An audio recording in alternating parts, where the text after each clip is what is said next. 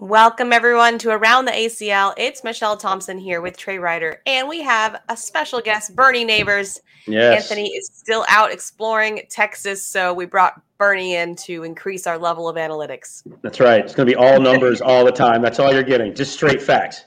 Facts. Big facts, Trey. Facts. We should have a facts counter when Anthony's not here. Facts. To prepare everybody for what's about to happen. We were just coming out of Texas. All of us got back yesterday. It was a great weekend. Corpus Christi, beautiful venue right on the water, and over 65,000 in payout. So not a bad little weekend. We're going to dive into all the specifics of the event. We're going to get into a buy or sell at the end and just kind of get everyone's thoughts on how the weekend went. But how are you guys doing? Are you here? Are you half here? 3 quarters? 3 quarters count? Okay, 3 quarters. It takes a little while. You're probably a lot more tired than I am. Oh my gosh! Have you gotten any sleep? I thought it would be better yesterday. Like once I got back, because I was like, okay, I have, it's just a travel day, right? But travel day, I was trying to work in between flights and then on the flight, and then like this morning, I was like, okay, I woke up a little early, and I was like, okay, I'm gonna take today off. And then I looked at all my emails and I looked at all my things. I'm like, I guess I'm not taking today off. I would imagine today would be one of your busier days coming off a national, with all the questions and so on and so forth. Just living the dream, guys. Living the dream. Well, I'm just glad we got Michelle out of that lobby for our post-event get-together. When everyone was trying to go and Michelle wouldn't let anybody go and was just like plying people with alcohol. I mean, it was definitely out of control. That's totally what everyone would predict of me, is just to make everyone take shots and not leave. I was trying to leave. I don't know what the problem was. You're like, you're not doing it here. And I was like, I don't drink straight rum, but whatever. All Michelle's fault. I went to bed early, ladies and gentlemen. Did not partake in too much of those festivities, Bernie.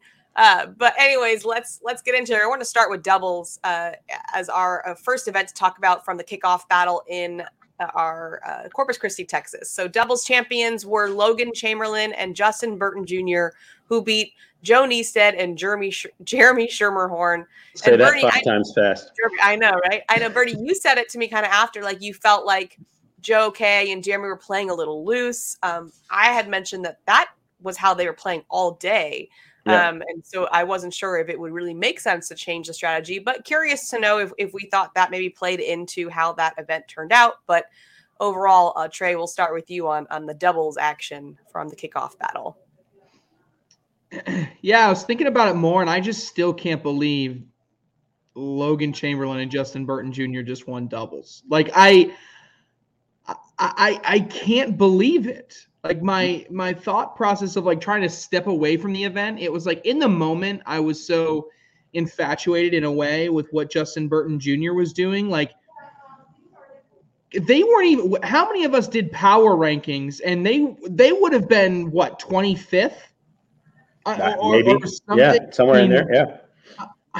Maybe some of us would have snuck it. Yeah. Maybe some of us would have snuck them in there to the top 20. I was just like, I could not believe it. And then you add into the fact that they played Jeremy Schermerhorn and Joe Niestead in the finals. And again, I almost find myself going, what? Like that was the finals? Like even the Final Four, the only team that I would have said that makes sense would have been Ryan Wiedenfeld and Ryan Smith, right? I mean, I think for the most part, the heavy hitters with the addition of Justin Burton Jr. did what we expected in singles, and we'll talk about that a little bit later. But doubles to me felt like, what the hell is going on? Like, I mean, the past few seasons, it has shown time and time again that the doubles teams are the ones that dominate. No Jamie Graham, Matt Guy. Philip Lopez, Mark Richards, not Final Four. Trey Birchfield and Alex Rawls, not Final Four. All the teams that dominated. Jacob Trzynski, Tony Smith, no. Like all these other teams that were in that 10 to 20 range really showed up this week. And I was super impressed. I mean, everybody's going to talk about Justin Burton Jr., and he was unbelievable. But I couldn't believe how poised Logan Chamberlain was. I was so impressed for him to say, okay, my partner just came out here and did one of the most special things that's ever been done, sweeping the National as a rookie with no prior eyeballs on him whatsoever. Nobody was paying attention to Justin Burton Jr. outside of the very, very core cornhole community. Yes, there's going to be plenty of people watch this and say, "Oh, I knew it. I knew it all the time. I was all about JBJ." Yeah, you're going to hear that as soon as this airs. We'll hear that for an extended period of time. But the point of the matter is, nobody expected him to sweep singles and doubles. I'm sorry, it just wasn't part of it. And so for him, it was for Logan to see what Justin Burton did the day before, and then go into doubles with him and be able to play through that pressure. How many times do we see the pressure of being a partner to someone like a Burton Jr., right? I was just so incredibly in awe of how Logan Chamberlain handled everything. And when it mattered most, he delivered some big shots. And that says a lot about who he is and his mentality. And to see his growth from a national college cornhole championship to now, just unbelievable. And so I couldn't be more impressed with Logan Chamberlain. Disappointed by Matt Guy and Jamie Graham. I already mentioned them once. Lopez and Richards and Birchfield and Rawls, I think they both finished 5th or 7th. So I mean, you can't knock on 5th or anything like that. Sure, you can have expectations that they'll win, but for the most part, I thought it was good. Power and Rubin looked pretty good. They didn't win the entire thing, didn't make a Final Four, but I thought they were solid. I had a big question mark in previous months, but I said that they'd be ready coming in. But man, it was a special day and really impressed with the champs. They certainly well earned it. And the only other comment maybe I'll make about Schermerhorn and Niestedt, Jordan Power came up to me and said this, and he said, I'm kind of mad at them because they walked off the stage after losing, and their reaction was, yeah, you know what, we made it. We had a good run. And Jordan's like, no, you're supposed to be pissed off, right? You're supposed to be mad. You're supposed to be like that you didn't win. And I kind of saw that. It kind of felt to me as if they were playing loose all day, but when they got there, it was almost like, okay, we're going to give it our best shot, right? I would have loved to see a little bit more fire from them. And maybe, in fairness, they just had such a poor start that kind of prevented them from really ever getting into it and building that momentum that way. But aside from their literal one game, I couldn't believe how good both of them played. Joe Niestedt was the Joe Niestedt that Anthony wanted last season. I'm so mad that Anthony, couldn't. Maybe Bernie can take over Anthony's admiration, because we can't go a show without admiration for Joe Niestedt. So either Bernie or I got to fill that in. But overall, incredible weekend. Doubles, really impressed by the teams that came through. Oh, last shout out would be Dylan Turpin and Caleb Franklin. Stole it from me. Then I'll let Bernie talk about that one, because he was calling most of their matches. But overall, it was pretty impressive.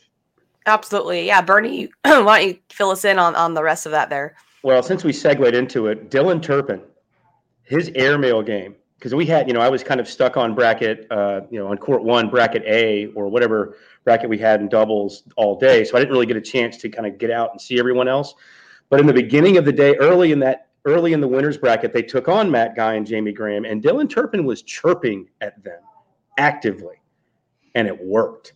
They can say it didn't, but it worked. I saw it in their faces. It was getting under their skin, and he was trying to get Caleb up, and everyone around me was saying, Caleb needs that. Caleb needs someone to kind of keep his, confidence level up, and Dylan was doing it.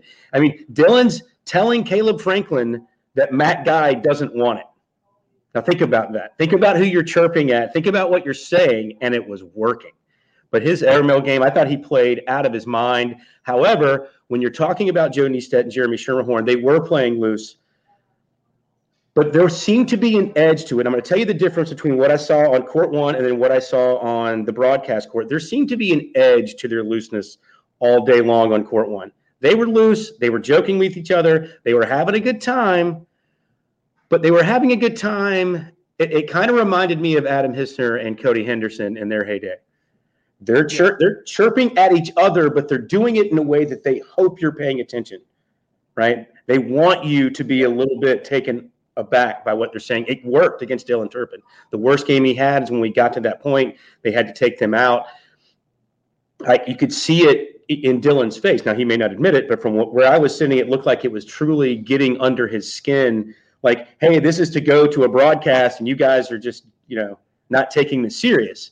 They're obviously taking it serious, but they're doing it in a way that kind of can upset people at times. And I think it worked in that match. Oddly enough, I don't think it had the same bite when they got to the championship match. It was almost as if, yeah, we made it, and they were being loose, but it wasn't. Either they realized early on that it just would have zero effect on who they were playing, or they just couldn't turn the engine back on in a way. I don't know the best way to put it, but that looseness, it felt like it had an edge to me all day. And then when it got there, it just seemed like it was too loose. It seemed like they needed to tighten the screws a little bit and weren't able to do it. It was a little too late, even when they tried. What can you say about Justin Burton Jr. and Logan Chamberlain? Because I called that semifinal match to get to the broadcast court, and Logan had a couple of moments where he could have disappeared.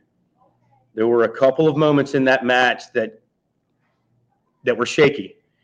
And he was able to kind of bear down. And it's always great when you have a partner that's literally like a Terminator. The thing about Justin Burton Jr. to me, he's not a perfect human being. Did he miss a bag here and there? Yes, but not really. Not really. He was so devastatingly efficient. So it allowed Logan Chamberlain, if he made a mistake here or there, it was coming back so he could make up for it. He wasn't giving up points on the other end, so he always had that time to make up for it. And to your point, Trey, Logan Chamberlain you can't win doubles without two good players. You just can't do it. You can have one guy carry you a long way, but you can't win it. And so Logan, especially in the championship match, I thought threw his tail off going up against Joe Kay, right? That's who he's throwing against in that championship, and more than held his own. So, kudos to those guys. It was a fun day. I wish I could have seen a few more of the matches, but it was a blast. Agreed. And Joe Kay was off. He was off. He was missing shots. He wasn't how he was playing earlier in the day. He wasn't how he played when he won Canada. He was off.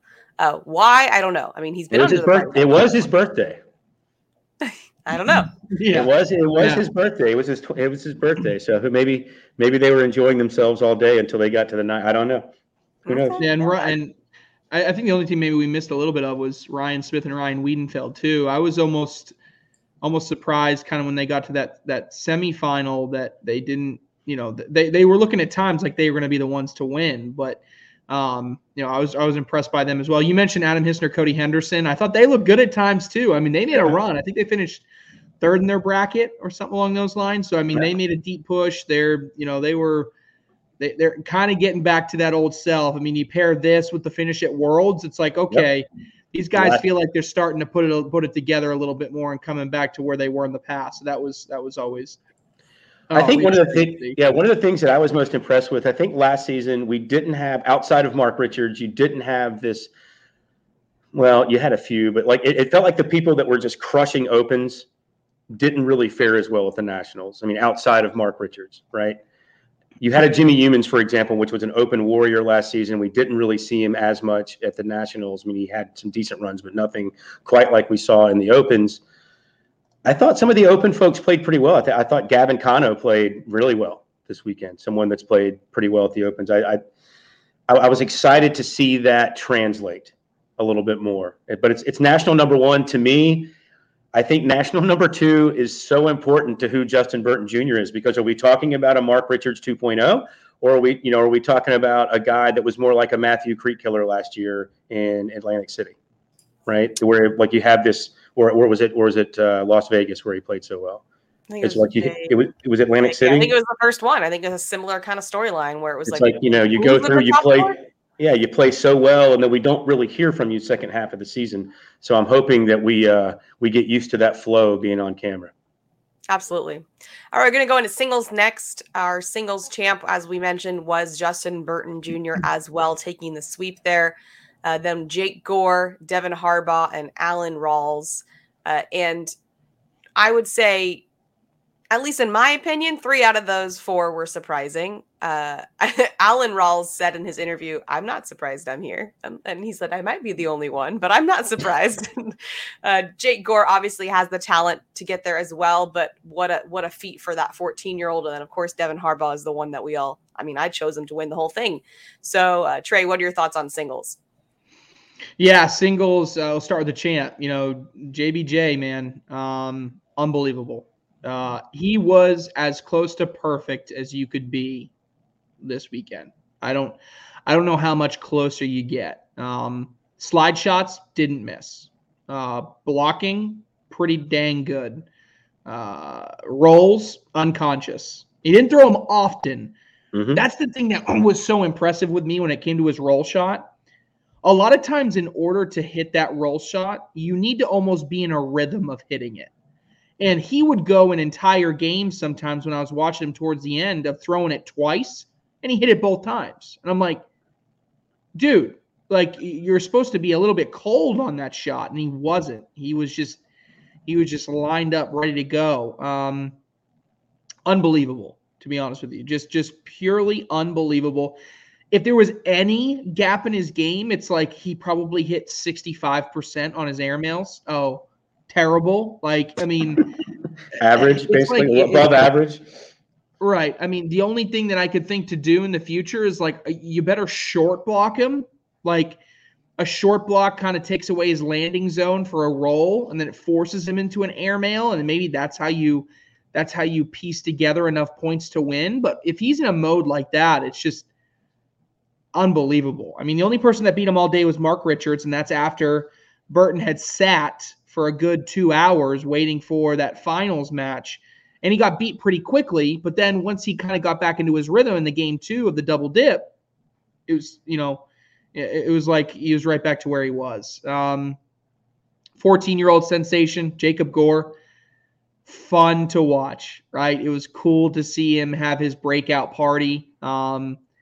I cannot believe those bags didn't fall on that last airmail in that semifinal against Devin Harbaugh. I mean, I think if that's a centimeter or 2 shorter, it takes them both, and he wins the game.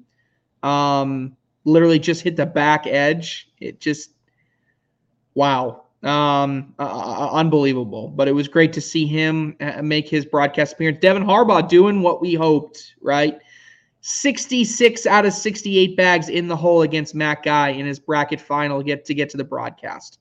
Outrageous. Absolutely outrageous. I picked him to win as well, Michelle. So I was just hoping he wouldn't have that layover, and he didn't. Kyle Malone was similar, had a great run, made it all the way to bracket final. Kyle Malone, I believe, was double dipped twice this weekend, both in singles and in doubles, which is brutal, but he's there, right? And if Kyle Malone's not going to win it, I know he may say he's disappointed in how he finished, but to finish top 5 in both singles and doubles, that's a win in my book, right? If we're looking at the grand scheme of things. So right. Harbaugh and Malone were the 2 that we kind of had our eyes on coming into the event, and for them to finish where they did, I thought was really quite impressive. People can say what they want about Matt Guy. I thought Matt Guy was really good in singles this weekend. I mean, when we look at the overall statistics in singles, he led the way. His tournament PPR, you want to take a guess if you haven't already looked? I'm going to say around a 10-4, a 10-5. 10-7-8. Yeah, Michelle's face says it all. What? That guy threw a 10-7-8 across the entire tournament. His 4-bagger percentage, 61%. What did he finish? He lost. He lost in the bracket final to Devin Harbaugh. It took 66 out of 68 bags. I mean, what does Matt Guy got to do? What does he have to do? I'm going to give you that stat, what Matt threw in that game and didn't score points. So go ahead, finish. I mean, it's crazy what he threw in that game. Go ahead. I mean, 85% of the bags across the tournament. Matt Guy's opponent PPR for the tournament, 10.54. He had to throw against a 10.54 all tournament long. That is stupid. That is just stupid. That's not new, right? When he plays, everyone rises to the level. I mean, it's just what happens with Matt Guy. It's unbelievable. Cheyenne Bubenheim came in third in that bracket. What does Cheyenne have to do? I mean, I tell you, Cheyenne Bubenheim, she threw a 10.14, right? 10.14. That's good for third in your bracket or ninth overall. I mean, just unbelievable. We had how many people? We had 19 players throw above. No, sorry. 21 players throw a 10.0 or higher across the entire tournament. Okay, just an unbelievable display of bags in the hole. I know PPR is not everything. I'm not going to argue anybody with that. It really was, impressive to see. But in the end, some really great runs by a lot of great players in singles. Alan Rawls was that sneaky guy, and now that we really have to pay attention to. I mean, he's going to be the guy that we're going to struggle to put in our top 10 every time we have power rankings, but then he's just going to keep showing up because apparently that's just who he is, right? He can be our underdog this year that continues to get that underdog card played. So obviously incredible to watch. Absolutely. Bernie, what are your thoughts on singles? I just got one more time that Harbaugh-Matt Guy match. Matt throws a 10.53 total. Out of 17 rounds, had 10 four-baggers, did not score a point. A 10.54 and you don't score. 10.53 and you don't score a That's point. So disheartening. That's like I give up. And I give Matt Guy a ton of credit because a lot of times people get really upset when someone throws a game at them because it's what do you do when someone plays like that? There's nothing you really can do. Matt Guy took off his hat and literally tipped his cap to Devin after the match because you can't. And it's not on the ones that weren't four-baggers that Matt threw. I mean, Devin had one of the best collects.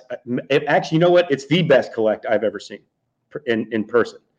If you look at the hole being here, let's say there was a level 1 block directly. He had one bag, level 1 right in front of the hole. Maybe a level 2.5, 3 that was a little off to the right. He picks that bag up. It rides the bag he throws into the other bag. He collects all three. Probably the greatest shot I've ever seen.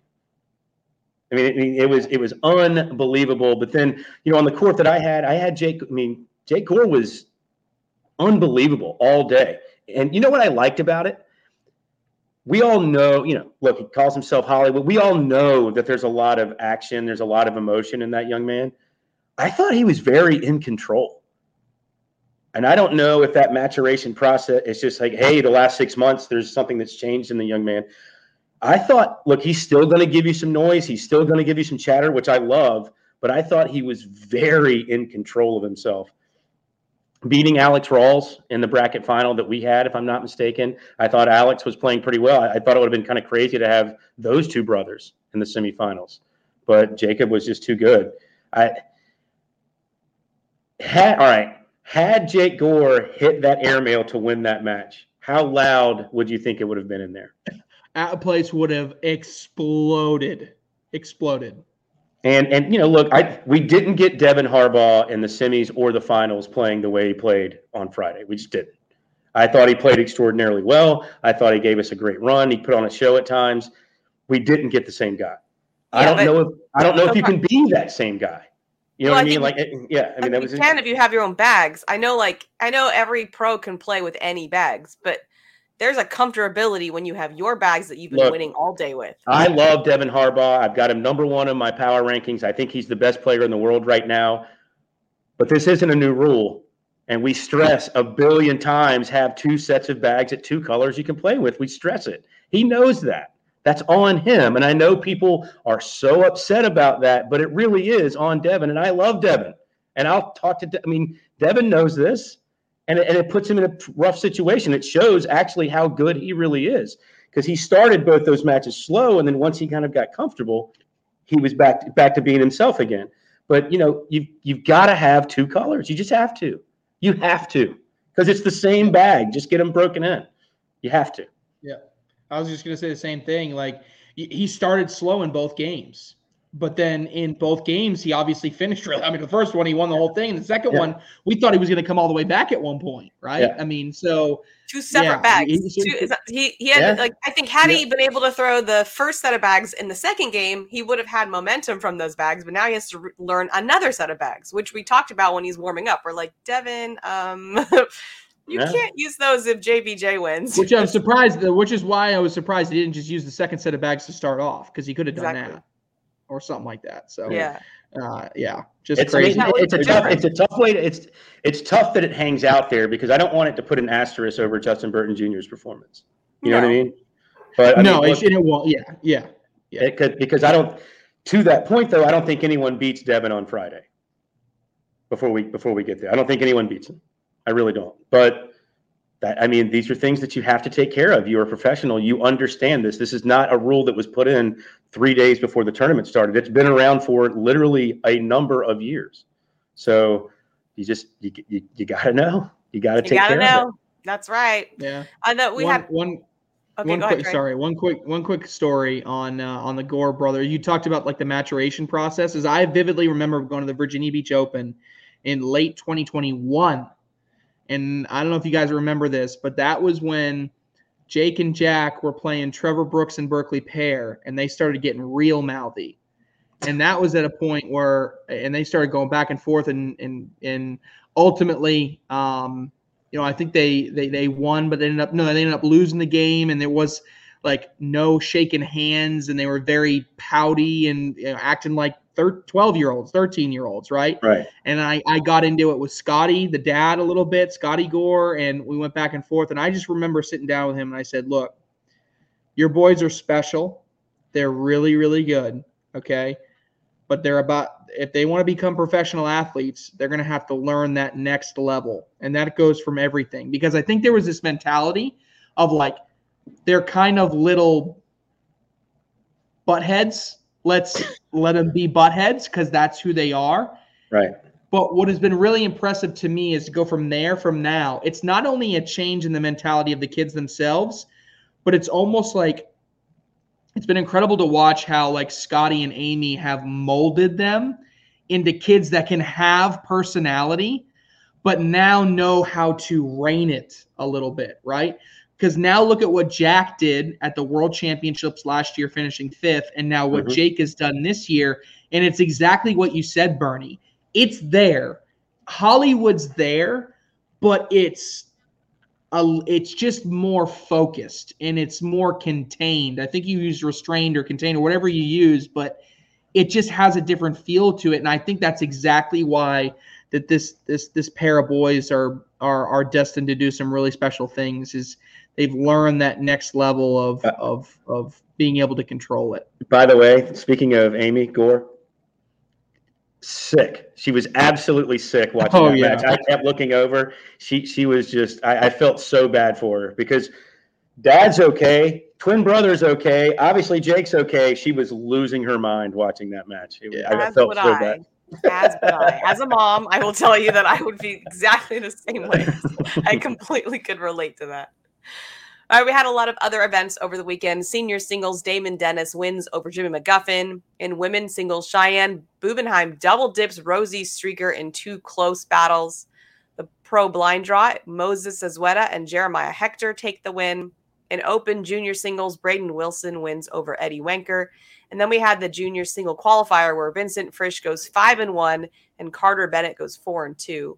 The PDC men's singles qualifier, Mason Morgado goes 5-1 and gets Frisch for his partner.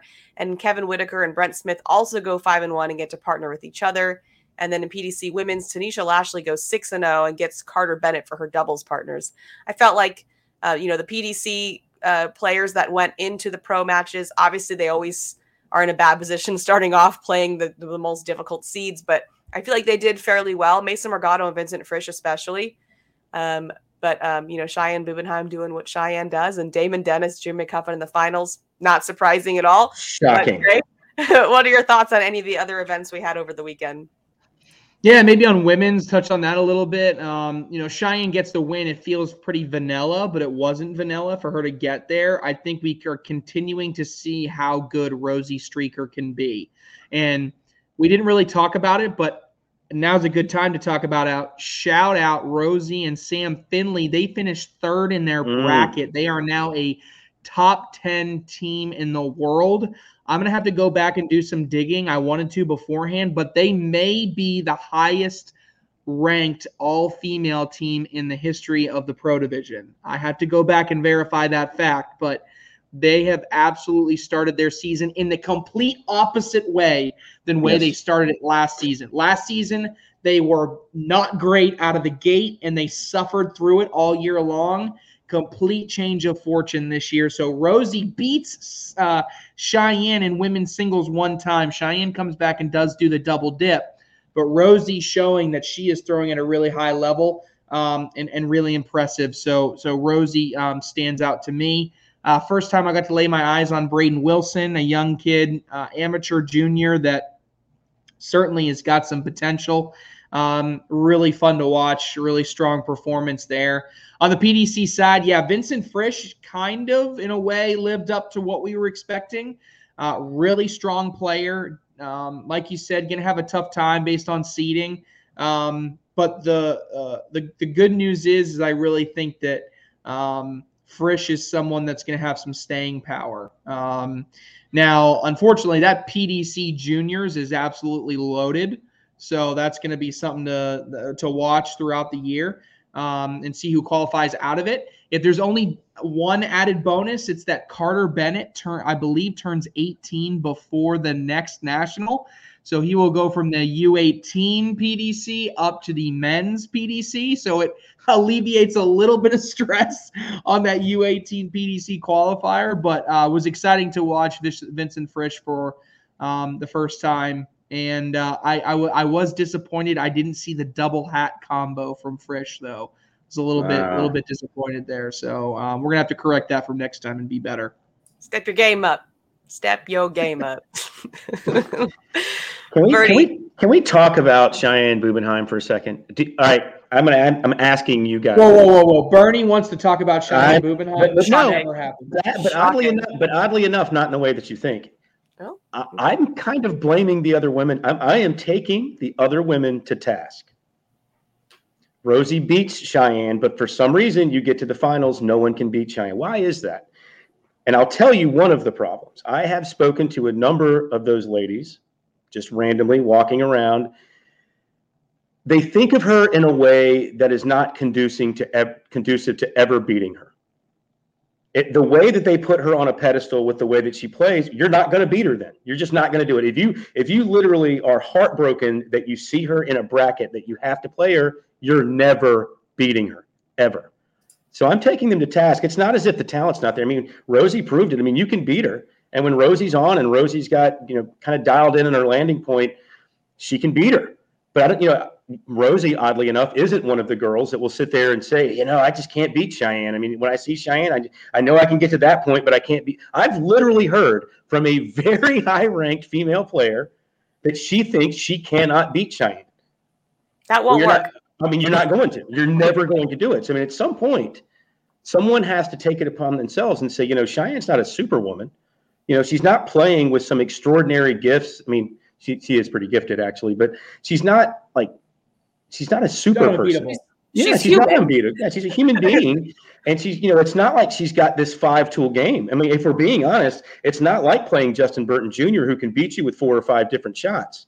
You know what I'm saying? I mean, there's chances to beat her. So I'm putting the other women to task on that. At some point, somebody has to take upon themselves and dethrone her, even if it's just one national. Someone has to do that in that group of players. I think it's going to be Rosie. Well, before the national, Rosie had got her, I think 5 out of the last 6 times they've played together. And the one time being the shootout finals where, Rosie said, I think she said about the boards playing a little slower or faster. I can't remember which way they went. But Rosie definitely knows she can beat her. Yeah. And let me say one more quick thing about PDC. Kevin Whitaker, I thought played great with the Carolina Coasters on TV. I mean, think about it. Not only are you playing in this PDC tournament and you're trying to get better, Well, now you're on essentially a pro tournament on national television that most of those other kids and guys and girls will never get a chance to. Well, I shouldn't say never, but will rarely get a chance to do. That's what's so great about teams, obviously. And I thought he outplayed Mike Harvey, his playing partner, in that match. So I kudos to him. So I thought that was really cool to be able to step up on that stage and perform at that level. Absolutely. Whitaker. People in North Carolina and South Carolina have been saying Kevin Whitaker was the real deal. I mean, we saw Chad Hunt. That's another player a rookie that made a really deep run in singles. Yep. The North Carolina State Tournament, or is it South Carolina? One of the two. I'm going to screw that up. Sorry, but the conference it was a conference qualifier. The North and South Carolina Conference Pro Qualifier. The finals, win you're a pro, lose you're not, was Chad Hunt versus Kevin Whitaker, and Chad Hunt beat Kevin Whitaker like 21-20. It was like a 1-point game, and so that's why Kevin ended up in PDC and Chad Hunt ended up a pro. So both of those guys, it was great to see them in their own different ways this weekend come through and get some big wins. How about JBJ almost taking all three, the pro blind draw, singles, and doubles? He was close. He's very close. Yeah, what, second in his bracket or third in his bracket, something like that, or maybe third in his bracket, I think. But yeah, I mean, to finish first, fifth, a nice $14,000 payday. Not too shabby for a 20-year-old. Yeah, I'm ruining that money so fast when I was 20. That would have been destroyed for me as a 20-year-old. Me and my boys would have taken some sort of trip that following weekend for sure. All right, lastly, we're going to get into the teams events. The Ohio Aviators played the Texas Bullybaggers, and so I was going to say surprisingly took the win. Surprising to me, at least. I guess that's just because we were in Texas. And then the Missouri Mays take on the Carolina Coasters. The Coasters do get the win there. Trey, thoughts on the teams event? Yeah, teams, across both the broadcast and not. So the Coasters, a big team that I was excited for. They're, they obviously played when they were on TV and on the live stream. They played like the team that I thought they would. Right? Yes. We watched them on the live stream. They destroyed the Kentucky Colonels, who I had. I had as one of my best teams, and they just get destroyed. And then we watch them on the broadcast, and they destroyed the Mays 6-1. And then I look at what they did off the court. I'm like, what the hell happened?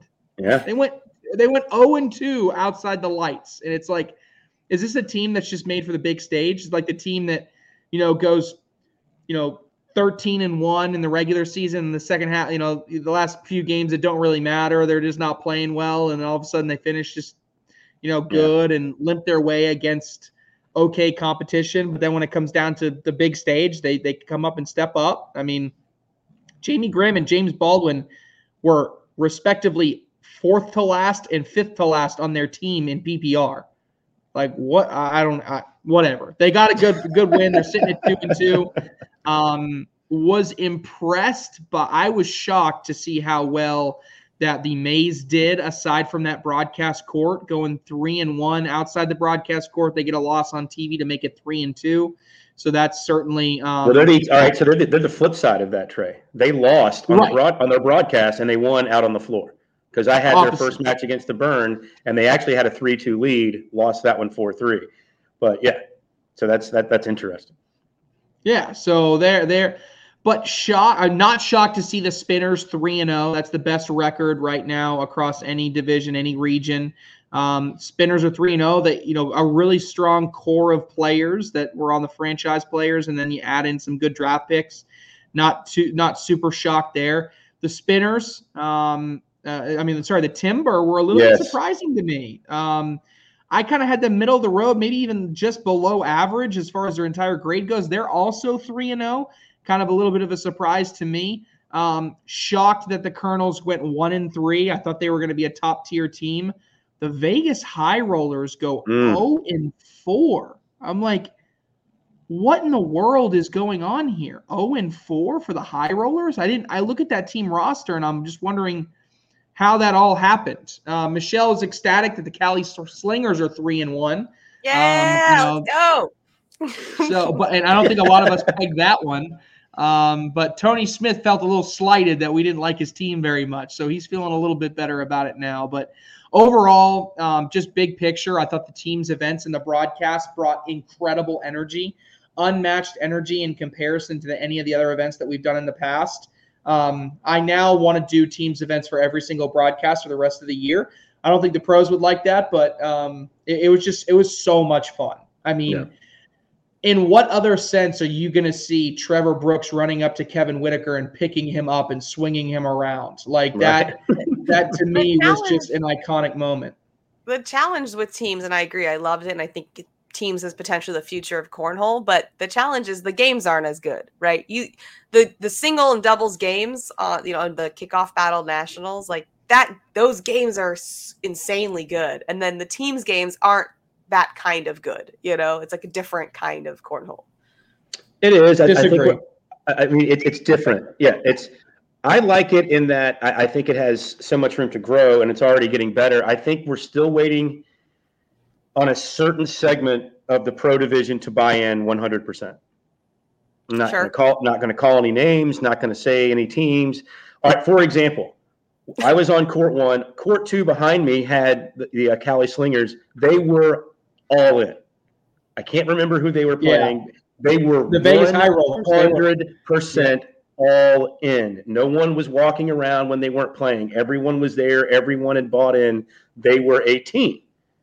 I think it speaks volumes about them, and that's probably why they're greater than the sum of their parts, because they all bought in as a team. I think when you look at certain teams that are struggling, it's really easy, I think, for some of these people to say, I'm not from there. I don't really care. That's unfortunate. And I hate that. I can't stand that. You're a professional, not just in name. I mean, you should take pride in what you're doing at all times and find a way to get brought in. And I'll say one thing about the way some of the captains handled where they put it can't be stressed enough that to win at a teams event, your captain has to take it serious, and they have to really kind of manipulate their 7 matches. You can't just you can't make it top heavy, because if you lose a couple of those, you're going to lose the whole match. I mean, you have to be somewhat strategic in how you put your lineup together, or you can take a beat down. Yeah, and I think that the energy of those captains is going to dictate how the rest. Like, if I'm the leader of that team, I'm saying to those people who are not, you better get it together, or I'm going to drop you. Like, because our team energy matters. So get it together. Mm-hmm. Yeah, my last quick 3 thoughts. One of them was going to be, I'm interested to see what trades, drops, ads come out of this weekend, right? Because I think there's going to be a ton of movement after this weekend. Mm-hmm. Number 2, one thing I got a chuckle out of, I don't know if you guys both know this, but the Pennsylvania Ringers have both Devin Harbaugh and Justin Burton Jr. on their team, and I watched them play together and lose. I don't know how that makes any sense. Wow. But they played against Chris Day and Jay Rubin against the Michigan Marauders, and they lost. Speaking of Chris Day, before we get me and tangents, pretty good weekend for that guy. Unbelievable for a PDC player to no, he just got promoted. That's right. He just got promoted, playing with Kevin Smith Jr. And that's got to feel great for Kevin Smith Jr. He's got a partner the whole season long. He's got Nate Boyer. Nate Boyer says, "Hey, Josh Holland, see you later, Kevin." And then Kevin plays with Chris Day, and they end up finishing better. Yeah. I think that was awesome to see Kevin Smith and Chris Day pair up like that. So, but I just got a chuckle out of that. And the last thing I want to know when it comes to teams, remember that trade with the Michigan Marauders where they went and got Jeremy Schermerhorn and they gave up Gabe Dolan and Carson Getty? Yes. The Aviators won 4-3 on the broadcast, and Gabe Dolan and Carson Getty played together on the broadcast and were one of the clinching games to get that overall victory. I wonder if there's maybe a little bit of remorse from the Michigan Marauders for making that trade. Obviously, they won't say that just because Jeremy's a hometown guy. Where are you from? I know he played well in doubles, but at the same time, they gave up a lot of value in order to make that trade happen. Yes. Absolutely. Yes. The B word. All right, we got buy or sell coming up next here. I'm going to read you guys some lines, and you let me know if you buy or sell. The first one, Jake Gore won't be the only under 18 player to make a broadcast this year. Buy or sell? I'll buy it. The wording of that question kind of freaks me out. If I'm buying it, what am I saying? Yeah. If I buy it, buying it says that there will be another U18 there. So I'll buy it. Like I said, we're talking about a few points away from Ryan Wiedenfeld from making that broadcast in doubles. So you get my odds with Alex Hicks, singles or doubles with Ryan Windsor, Fisher Hamilton in singles or doubles with Gavin Cano, who also made a really strong run in doubles. Yep. Not to mention Jack Gore, his brother, which they could make it in doubles or Jack could make it in singles. So I would Bella's also in there. Caleb Batson. Yep. I mean, he had a grit in your sleep. I mean, the U18 poll is pretty loaded, even though there's only 8 of them. I'm going to buy it. All right. Bernie, buy or sell? The funny thing is, I actually want to sell it, but I can't. I mean, that I want to sell it because I want to argue with Trey on this, but I can't. His reasoning is too legit. I mean, there are so many uber talented kids under the age of 18. They're just someone sneaking in, and the thing is, if this was just a singles question, I think I would sell it. But when you bring in doubles, I have to buy it. Okay. Team captains will replace at least 10 players before the next national. 10's a lot. So I'm going to sell it just because I think 10 is a high number. I definitely do think there's going to be some transactions. I think there may even be a trade or two. So interested to see that, but I think it's a little too much. Bernie? 10 over till the next national? Mm-hmm. Yeah, that's too high. I got to sell on that. I mean, you think about if you get 6. 6 would seem like an extraordinarily high number to me.